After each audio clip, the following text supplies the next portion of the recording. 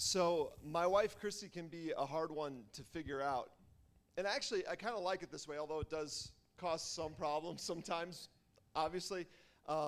It keeps things interesting in our marriage because I'm trying to still figure out who this Christy Cassidy is. Christy Donoff now, I married her. But for instance, there's she's when it comes to skiing, she's really, really good at skiing.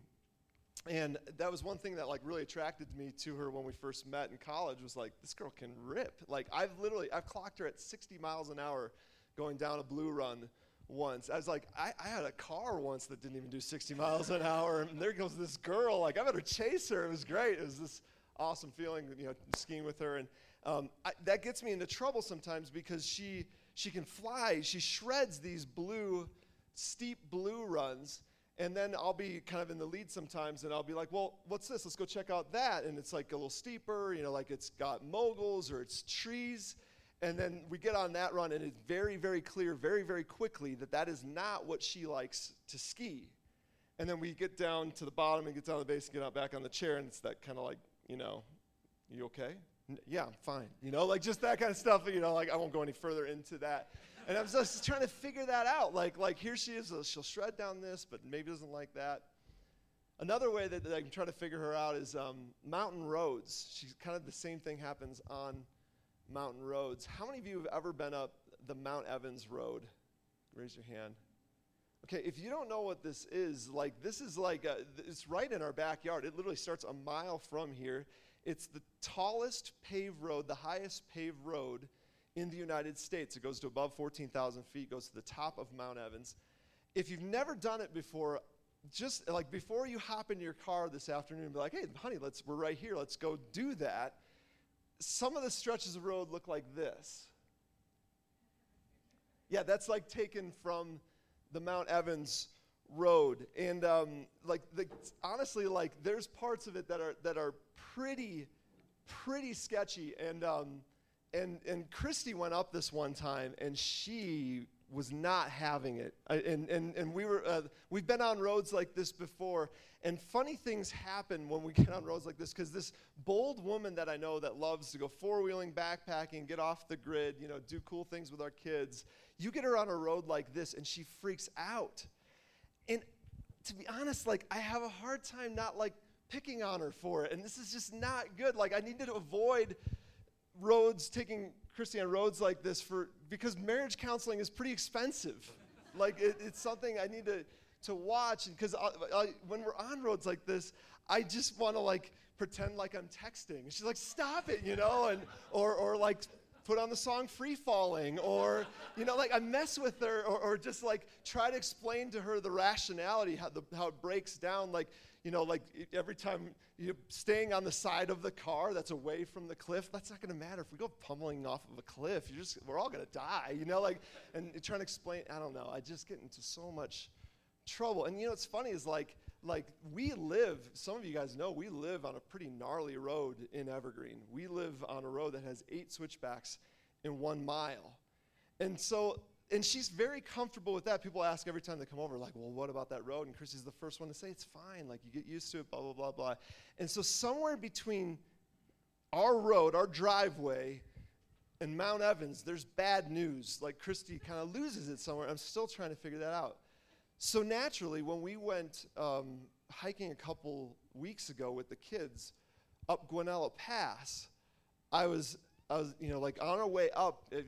Guanella Pass is a road that goes Z outside of Georgetown, like right beyond Georgetown is this, just up and up and up and up. And so we're going up that road, and every mile or two, or a couple miles or so, I kind of check in as nonchalantly as I can, like, hey, how you doing? I'm fine.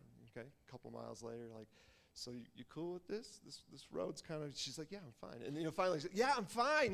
Like she gets kind of angry at me. And finally, I finally just asked, I said, okay, I don't get you. I don't understand you. Like why doesn't this freak you out? And she literally goes like this. She points out the window and says, see those? And she points to these big guardrails. And she says this phrase. I wrote it down. We'll put it on the screen. I have no problem being bold when I know where my edges are. I was like, I didn't know I married Gandhi, like just like someone who like this quotable person. Chrissy does this every once in a while. Like she just pulls something out. Like she has this, this intuition. Like she's like, see those? I have no problem doing bold things when I know where my edges are. And then she paused, and they're like, we paused in the conversation, and like a couple seconds later, she's like, you should use that in a sermon sometime. I was like, awesome, because I'm about to preach a series called Guardrails, which is just perfect. So thank you for giving my intro. Give it up for Christy Donoff. She gives us this intro is brought to you by Christy Donoff today. Guardrails are systems designed to keep vehicles from straying into dangerous or off-limit areas. We all know what guardrails are. We normally see them on bridges, in medians, lots, in the mountains where we live, curves and unexpected curves where people probably have gone off before. And we'll all see those signs in the mountains of like in loving memory of so-and-so, drive safely, that kind of stuff. And there's usually a guardrail near there because there's something some sort of unexpected change in the topography, in the road, in the landscape that people sometimes miss. So we put guardrails out there. And the point of the guardrail is if you need one, you smack it, you hit it, and you do damage to your vehicle and maybe even to yourself, but it's a minimized damage compared to what would happen if you went off or you went beyond where that guardrail or into oncoming traffic or something like that, right? We all know what guardrails are. And here's the other thing that I want us to see about guardrails is guardrails are placed, interestingly, we don't place guardrails in danger zones. We actually place guardrails in safety zones where you actually probably could drive, right? Technically you could drive, but I've never heard anybody complain about, I wish that guardrail wasn't there so that I could drive there. We're okay with that in the world of driving, that we understand very implicitly we need some margin for error when we're driving 3,000-pound vehicles at 60 miles an hour. We need to have some margin of error. We need at times to have guardrails. The whole entire reason for this series is basically what we see plainly in the world of driving, we sometimes miss. We're at risk of missing in other areas of our lives. See, my goal is part of my first goal for this series is to get us to see that the highway is not the only place where we need guardrails in life. And we'll put it like this. We put this on the screen too. Just as we need physical guardrails on the road to direct and protect us, that's what guardrails do. They direct and protect us. We also need guardrails in other areas and arenas of our lives as well. We need to have guardrails. We need to have places where we place a little margin for error between us and disaster. And so my ultimate goal for this series is to help you create those personal margins of error between you and then the things in life that have maybe hurt you in the past or have the potential to hurt you in the future, maybe even the ones you don't even know can hurt you when it comes to in the financial world, when it comes to relationships, your professional life, your social life. We're going to talk about guardrails in each one of those areas. And here's what a guardrail is. For our conversation, this is how we're going to define a guardrail. A guardrail is a personal line that is uncomfortable for you to cross. The most important word in that phrase is you. I think the most important, a personal line that is uncomfortable for you to cross. And I want to say this right away because I know that a series like this, if it hasn't happened already, it will be met with resistance. Especially if you're not a church person. Like say you're a person that you've never really understood the church thing, especially a guy with a microphone. Usually it's almost always a guy with a microphone up here telling you how to live your life. And as I'm talking about setting up personal lines that are uncomfortable for you to cross, as I'm talking about that, you're like, where do you get off telling, why would you Where do you get off telling me how to live my life? I understand that if that's the way you feel, but here's the thing that I want us to recognize from the outset with this, is we're going to talk about, I'm going to give you examples of guardrails. I'm going to maybe even make suggestions of things that might be wise for you and I to do, but ultimately, I can't make lines for you. I can't create guardrails for you. Only you can. And so I would encourage you, even if this is a little odd, to come to a church setting and have somebody have input into how you're going to live life or make lines. I would balance that with the fact of dude, do whatever you need to do. Take what I say with a grain of salt if you want, if you don't believe in the Jesus stuff or the Bible stuff. And make your own decisions and create your own guardrail, a personal line that is uncomfortable for you to cross. There's in the future, it becomes a line morally, socially, when it comes to alcohol, when it comes to finances, when it comes to conduct at work, and you say, this is as far as I will go. This is my guardrail. And if you cross that guardrail, God's not going to strike you with lightning. I'm not going to give you a phone call. Maybe even the people around you at work, they're not even going to notice. But you do.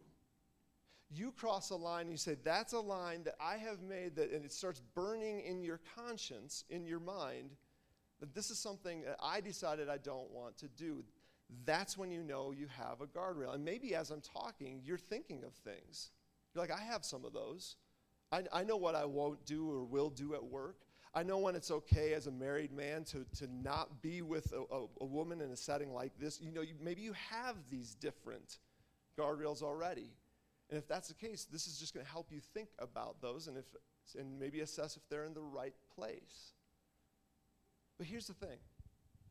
I almost put this towards the end of the sermon, but I felt like I needed to put it in the beginning because I do believe that there's going to be a lot of resistance as we talk about this, and this doesn't matter if you're a Christian or a church person or not, that as we're talking about this, there's this idea of guardrails and moral boundaries and personal boundaries.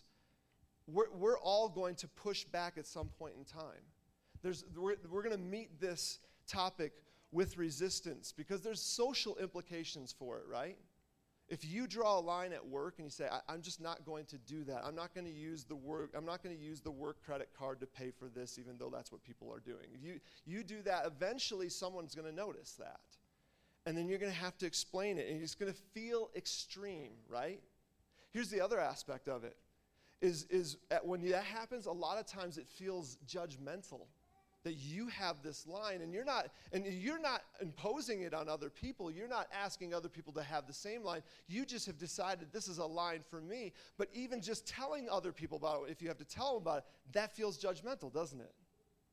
And we're going to talk about that next week. We're going to talk about the difference between being judgmental and exercising good judgment. I'm excited for that conversation. Come back for that one because it's interesting as you live with moral guidelines for your life, how not to transpose that onto other people. So there's times where it feels extreme socially or judgmental. And then personally, if you decide to make guardrails, just a warning, things get messy. They get gray sometimes. Like, okay, I said I wouldn't do this, but is that? And you have to kind of sort that out. Sometimes it starts to feel silly. Like, really, do I really, like this, it seems like I feel like the line could be further back. Like, I feel like I could get away with more. Should I keep it there? You start to second guess yourself. At times it feels like a breach of freedom. Like, hey, I should be free to be able to do these things. And it threatens that. And a lot of times it feels lonely because the people around you probably won't do the same things. And it's really, ultimately, like I said before, it's really up to you whether you keep them or not. So why talk about this? Why do a whole series on this? Here's the reason why. Because if you and I look back on our greatest regrets, and if you and I could go back into the past and change and relive some moments. Go and revisit a season of life.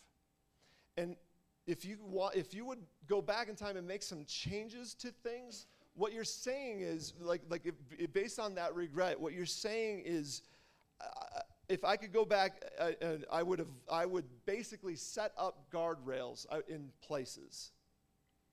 I would have said no to them. I would have watched my spending or set a budget. I wish my wife and I did that, or I wouldn't have gone, or I wouldn't have cheated on that test, or I wouldn't have helped that person cheat on the test, or I would have been careful of certain people or certain things if I could go back in time.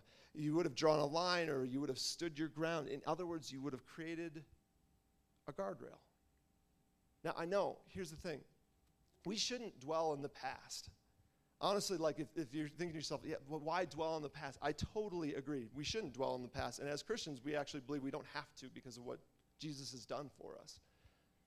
But if you say we shouldn't dwell, I agree, we shouldn't dwell on the past, but we definitely should learn from it. Can we just say that? As best we can, we should learn from what we've done in the past. So yeah, every once in a while through this series, we'll probably reflect on things that we've done in the past to assess, but ultimately, this series is not about the past. It's about saving regret in the future. It's about making better decisions and living with fewer regrets from this day forward. That's why Guardrails is such an important series. It's why I'm excited to bring up the topic, and I hope that you're willing to push through maybe some of the resistance that you'll feel internally as we talk about things. Because we all know that there's just certain, out there in life, we know there's things out there that could destroy us as students, as teens, as single people dating, as married people at work, as people with financial hopes and dreams. We should proceed with caution sometimes. This idea of caution, of living life cautiously, or maybe not cautiously, but with our eyes wide open, is found throughout Scripture, actually. From the beginning to the end throughout Scripture, we'll see the authors of the Bible. Did you know the Bible is written by about 40-plus different people? And it's interesting to look at the authors throughout Scripture will kind of bring up this idea of living a life cautiously, living a life kind of with a shrewd, open eyes. Starting in the Old Testament, going into the New Testament. So I want to look at two passages today. One's in the Old Testament, and then the one that I really want us to dive into is in the New Testament. The one in the Old Testament is written by a guy named Solomon, and Solomon wrote this book called Proverbs. And Proverbs is if you're new to Bible study and you're looking for, I don't even know where to start, Proverbs is not a bad place to start. It's a really good place. It's got 31 chapters, so you can just kind of break it up from a month and read a chapter a day, and then you would read the Bible for a month that way. But Solomon is attributed as one of the wisest men who ever lived. In fact, it's believed that people came from all around the known world at the time to kind of get counsel from Solomon, to talk to him, to exchange wisdom with him. And he wrote some of that wisdom down, either stuff that he wrote or stuff that he gathered over time from talking with wise people.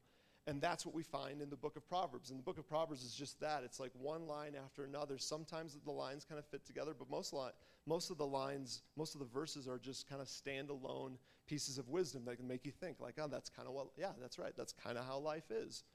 That's kind of how life goes. The verse that we're going to read today is Proverbs 4:23. And it starts out by saying this: above all else.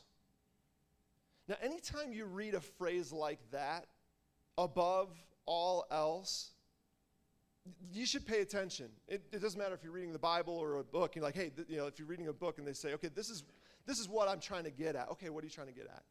Read that carefully. So this is Solomon, but here's the thing: this isn't just a book. This is a really wise dude. So I want you to picture a wise, loving family member like your grandma or maybe like an uncle that you really respect.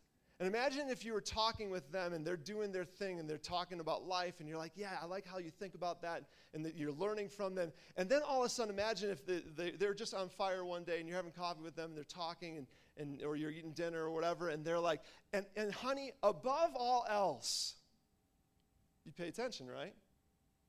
Or imagine if you're like at a conference, right?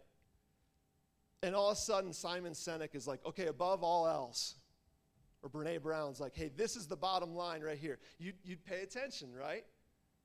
But see, this is Solomon. This isn't business. This isn't even a relative. This is kind of like, if we were in the Lord of the Rings, this is kind of like Gandalf saying, okay, Frodo, above all else, I want you to know this. Because Solomon was that class of wisdom. He was that class of wizard. And he's saying, he's giving all of this wisdom for life. And he says this phrase, he says, above all else. Kind of want to know what it says now, right? Above all else, it says this. Guard your heart, for everything you do flows from it. Guard, above all else, he would say, guard your heart. Now, there's a lot of, like, heart, the idea of heart, that comes up a lot in our culture and conversation. Listen to your heart. Follow your heart. And in Solomon, he actually talks a lot about your heart in the book of Proverbs. But I think if he was here, he heard someone say, follow your heart or listen to your heart, he's like, yeah, I think that'd be good. Like, it's good to pay attention to your heart. But I think he'd say, but above, maybe more importantly than that, above following your heart or listening to your heart, above all of that, guard your heart. He says, keep this form of defense around your heart. Your heart is important, he would say. So you need to guard it. You need to protect it. You need to take a defensive posture towards it. Like, you need to protect it. And I mean, some of you, raise your hand if you're a parent. If you're a parent, you've coached your kid to think that way, right? Hey, they're about to go off with this group of friends. You're not sure. You got that radar with that. I'm not sure about that group of friends. Hey, be careful. Yeah, Mom, Dad, whatever. And they walk away, and you're like, I should have said that better. What you're trying to say is like, hey, guard your heart. Or, you know, like you see your teenage daughter going after a guy, and she's just head over heels for him, and you're like, I'm not sure about that guy. Like, honey, guard your heart. You know what I mean? Like, we would give that advice as parents, and Solomon is giving that advice here. Like, your heart is important, and he explains why. He says this, guard your heart, for everything you do flows from it. The translation that I grew up reading is, for it is the wellspring of life. That your life, your very life, kind of springs out of your heart. So if your heart isn't doing so hot, maybe much doesn't spring out. Whereas if your heart is full, life is full. So guard your heart, because without your heart, you're not going to be able to enjoy a beautiful sunset if your heart's beat up. If your heart's beat up, it doesn't matter how much money you have in the world, right? So guard it. Be careful. Be cautious with your heart. Make sure it's protected. Fast forward 1,000 years. Solomon wrote in the Old Testament about 1,000 years before Christ came. And then between him, there was a whole bunch of prophets in the Old Testament, Ezekiel, Jeremiah, Isaiah. And then all of a sudden, Jesus comes on the scene. And Jesus starts to preach. And he says that he's the Messiah. He's the one that's been sent by God to basically save the world. And some people believe that, some people don't. He gets crucified, he dies, and then all of a sudden followers of his that had just pieced out after he got killed started to see him. He appeared to them. They saw a resurrected Jesus. And all of a sudden, that's when things started to really go crazy for them. They started to write a lot of books, and that's where we get the New Testament, starting with Matthew, Mark, Luke, and John, which talks about Jesus' life and his teachings and what he did and what he was like. And then after that, you've got most of the New Testament is actually letters that the Jesus followers wrote to one another or to more people who were beginning to follow Jesus in different areas. Paul is a classic example. He wrote upwards of about half of the New Testament. And in one of the letters that he was writing to his friends, so it's called Ephesians, because he was writing to people in the city of Ephesus that you could go to. You can go to the ruins of that today, actually. There's not a city there now because it's actually interesting. The ocean actually moved. It used to be a port city, and now it's not. But he's writing to some friends in Ephesus, and he's saying, this is, if you want to be a Christian, this is kind of what it's like. This is the things you're going to face. These are the decisions you're going to have to make. And so he's giving them instruction, and he writes this in Ephesians 5, verse 15. And here's what's cool about this verse. Paul, he's basically explaining the need for guardrails in life, and then he actually gives us a specific example of a guardrail. Watch this. Verse 15, Paul says, "Be very careful then how you live, not as unwise, but as wise." See, there's that word of caution again. Hey, be careful how you live. Given everything that's happening in this world, be careful then how you live. And this word live could actually be translated walk as well. Be careful then the path that you take, how you walk in life.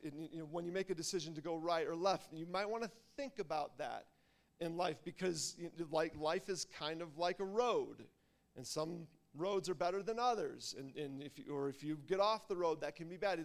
Be careful then how you live. Every time I read this verse, I can't help but think of somebody who's got one of those backyards. We don't have a dog, but have you ever been to one of those, your friend's house, or maybe your house is like this, where it's like it's the end of winter and spring thaw is coming, and they've got a dog, and their backyard is just littered. Let's just leave it there. And if you're at your friend's house, or if this is your house, if a friend was over, you'd be like, "Hey, you're going to go in the backyard? Just be careful, okay? Be careful where you walk in my backyard." And life's kind of like that, Paul would say. And the remedy is what? Be careful. How do you be careful? He just says it right here. Live wisely, living wise, not as unwise, but wise. It's kind of like when I first started to drive, my parents, who are not, if you know my parents, they're very kind, accepting people. And I was amazed at when my dad taught me how to drive, how defensive he was. It's like, "Josh, you can't trust anybody." I was like, "What are you talking about? We got friends." It's like, on the road, the only person who's going to look after you is you, right? You have to drive defensively. It's kind of like that. Paul's saying, hey, be careful then how you live. Drive defensively. Don't just, go with the flow and not really pay attention to, don't just, if it says green on the light, don't just go through. You look both ways first to make sure no one's going to plow through a red light. Be careful then how you live, not as unwise, but as wise. And here's how we're going to define wise walking. I should have made a slide for this, but just listen as I read it. A good question to ask when you're about to make a decision, and you'll hear me talk about this. If you've been around CLC long enough, you've heard me bring this up. This is what it means to live wisely. When it's time to make a decision, you don't ask, what's the right thing to do? You ask, what's the wise thing to do? In light of we say it like this, in light of my past experiences, my present circumstances, and my future hopes and dreams, what is the wise thing to do? That's what Paul would say. Like if you want to be cautious, if you want to be careful about how you live wisely. Ask this question. Okay. I know this is what people do normally when it comes to finances. I know the bank will lend me 50% of my income on a loan. But given my past experiences with loans and my present circumstances and my future hopes and dreams for what I want financially, what's the wise thing to do? That's a different question. right? You see how that I love this question, and once I heard it 10 years ago, and I held on to it because I feel like this question has the ability to just kind of cut to the heart of things. Kind of cut all the BS out and be like, no, okay, but what's the wise thing to do? Not what are other people doing, what's the right thing to do? No, what's the wise thing to do? And then navigate based on that, the answer of that. And if you want extra credit, if you want to do it really right, bring somebody else into the conversation. Hey, friend, you know me. In fact, you know me so well, I'm debating if I should even ask you this question because I think I might know the answer already. In light of my past experiences, my present circumstances and future hopes and dreams, do you think I should go out with her? And see what they say. You know? It's a way of making sure you're going down the right path. He says, be careful then how you live, not as unwise, but as wise, making the most of every opportunity. In what he's about to say here in verse 16, some of you will not agree with, but look at this. He says, making the most out of every opportunity because the days are evil. He just flat out says it. Paul kind of tips his hand, and we know where he's at with like, hey, Paul, how do you look at this world? Yeah, it's pretty evil. Whoa. I mean, I know there's bad stuff out there, Paul, but like evil, yeah. Be careful then how you live, not as wise and unwise, making the most of opportunity. Make sure, as those opportunities come, you take advantage of them, but be careful because the days are evil. I don't think most of us would say the days are evil. Now, we know there's evil stuff out there, but like sorting out like where that comes from. Here's the deal. If this is, you don't have to agree with Paul. I don't believe you have to agree with Paul in order to glean from Paul here today.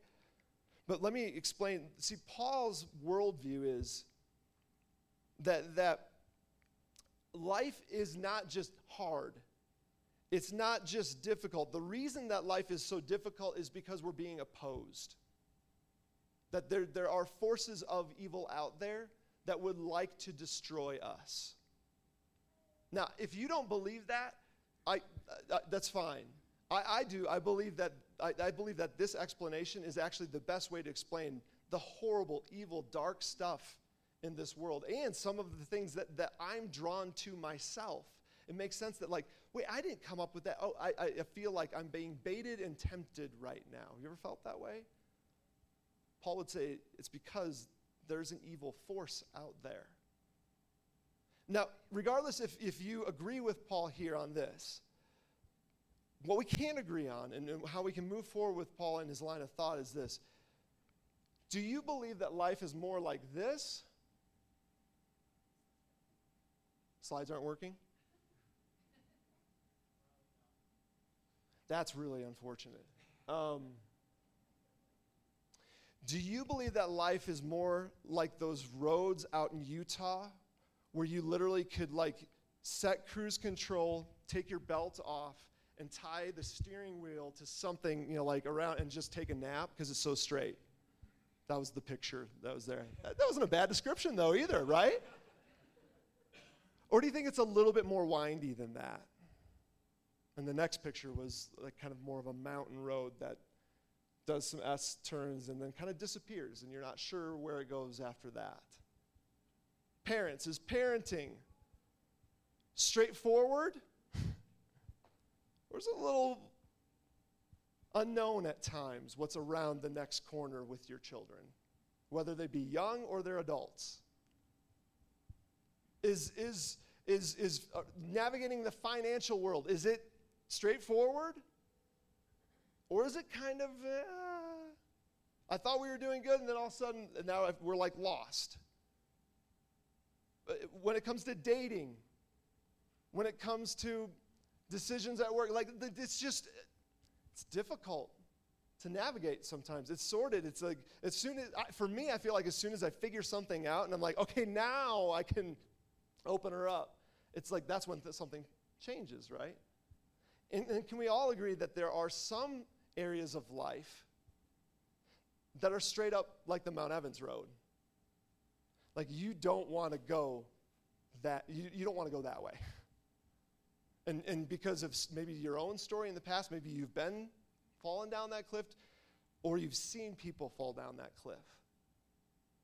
And you're like, yeah. See, whether you believe there's evil in the world or not, we all agree there are things in life we want to avoid. There's stuff on the other side of that guardrail that we don't want to be there. There's darkness we don't want to be a part of. And that's why Paul would say, be careful then how you live. Be wise. Put up guardrails. Make the most of every opportunity.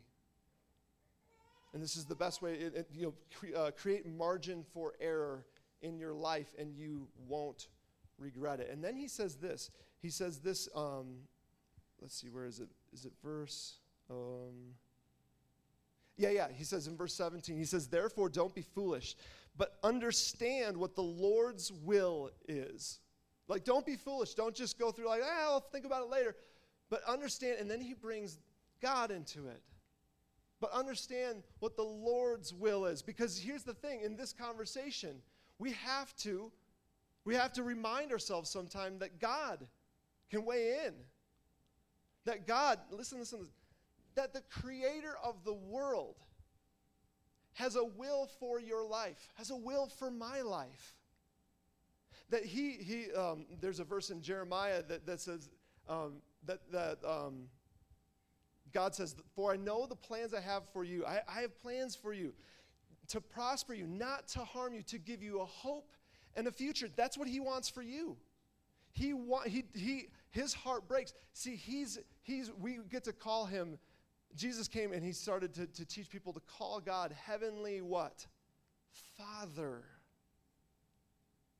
And just like a good, loving parent, God has a will for our lives that we would be able to go through life and enjoy the ride and not have to worry about falling off cliffs and bad debt and divorce and bad relationships. His desire for you and for me is so much more than that. And so he didn't leave us in the dark. He has a will for our lives that we can discover through his word, through community with one another. We can step into his way of life by obeying his commandments, by allowing God to have say in our lives, in how we do finances, in how we date, in how we friend, in how we fill in the blank. And when we do, we step in, we start putting him in the driver's seat. And we start doing life with him. Therefore, don't be foolish, but understand God has a will for your life. Understand what God's will is for your life. And then he says this, and here's where he actually gives an example of a guardrail. Verse 18, he says, do not get drunk on wine. And this is weird. It's all of a sudden he's talking, it's almost like he's saying, for instance, don't get, let's take wine, for instance. He's like, don't get drunk on wine, which leads to debauchery. And then he says, instead be filled with the Spirit. Now, here's the thing. I didn't know this until I was an adult. Did you know it's probably not a sin to get drunk? Like, in Paul's world, wine, it's possible wine was part of not only his daily life, but most people, if not all people's daily lives, because water was not, you get sick drinking water. And they didn't understand why, but they knew when I drink water from that, my tum-tum hurts. So, I'll get water from somewhere else. Or if you drink wine, that you wouldn't get sick. Or more likely, if you mix wine with water, that's a way of treating water. And they knew that. Even the ancients knew that. They couldn't explain it like we can now, but they knew that. And so he's like, hey, you know wine, this part of our lives, don't drink too much. Don't drink so much so that you get drunk. Not because getting drunk is a sin. It's because debauchery is a sin. Because when you get drunk, you're more prone to debauch. And I don't need to fill in the blank there. Like you don't think as clearly. Like we even say it. Like when you're under the influence, these phrases we use, when you're under the influence, you start doing things like you're doing them, but it wasn't you. It's the wine talking, right? Or it's the liquor talking. He's saying, don't do that. Don't drink so much that you lose control, because when you lose control of the vehicle, you might hit something, right? That is this, and again, it's not like God's like drawing these arbitrary lines. Do this, don't do this. Thou shalt not do this. If you look at his law, every one of them has a reason behind it. And the reason is us. It's for us. It's so that we can live life fully and enjoy the ride. Do not get drunk on wine. He's saying that's the guardrail. Getting drunk, that's too far. You shouldn't do that.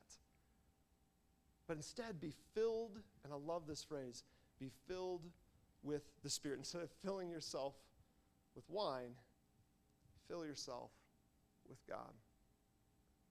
And see, I think this is where the crux of the matter is. This is a perfect way to set up this series, because we'll talk about specific things in the weeks to come. But really what this comes down to, let me say it this way. Really what this comes down to, if you're a believer, if you're a follower of Jesus Christ, is will you allow Jesus to have say in your life? Will you fill yourself with the Spirit? Will you fill your life? Will you fill your decisions? Will you fill the way you do finances? Will you do it with him? Or will you go out on your own? And honestly, going out on our own, it works. And it can work for a long time, and then all of a sudden we hit up against something that we didn't see coming. And a lot of times we come back on our knees and bewildered and trying to put the pieces back together. And you know what's cool? If that's you today, God is right here. He's been waiting for you to do just that, in order to have a fulfilling life with him. And geez, that's our story, isn't it? Not as a church. We are not perfect. We've gone so, like I don't even want to go into my list. But when I bring those imperfections to him, and his Spirit fills me up. And he says, okay, now we're going to make life together. But life with him requires guardrails, because he loves us. He loves us too much to let us go off those cliffs, to go off into oncoming traffic.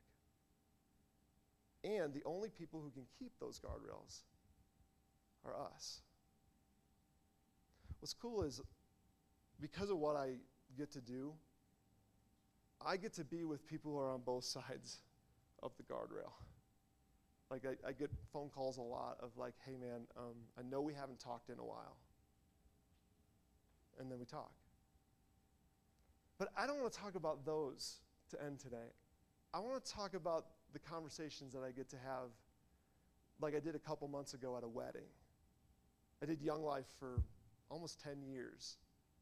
And we taught this stuff. We actually did a series called Guardrails about 7 years ago. That if you feel like you're in youth group right now, there's probably a reason. But we did this series like 7 years ago. And I was at a wedding a couple months ago with Christy, and we're hanging out with a bunch of Young Life kids. And I kid you not, like, I don't, it's not like, hey, what'd you think of Guardrails 7 years ago? Like, I just don't,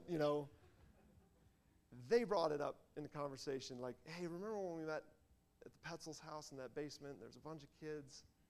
I still remember that. And they don't say, I remember what you said. No, I remember talking about these things, and I want you to know that's changed the way that I've dated.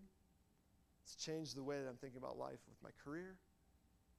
And here's what's cool. And then some of them are getting married, and when they're getting married, guess what they're not thinking about?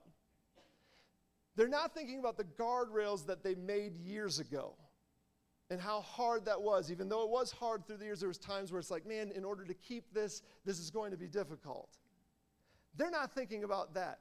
They are on the open road, the top of the convertible's down, the wind is going through their hair, and they're enjoying life as God intended it to be. A life with no regrets. A life driving freely through. And that's the thing. Guardrails are hard to put up. They're sometimes harder to maintain, but over time, can I just say two things? You have what it takes to do it, and you won't regret it. You won't. You won't regret any lie, like even as me, what's the word I'm looking for? As fastidious as it seems, as minute or just like, I don't know, you won't regret it in the future. Because by doing it, you're living life wisely, and you're doing by doing it, you're stepping into life with Him. Isn't that cool? Isn't that great? We're not alone. He didn't leave us out to dry. He wants to do life with us. The question is, will we do it with Him? We'll keep talking about this in the weeks to come. Let me pray for us.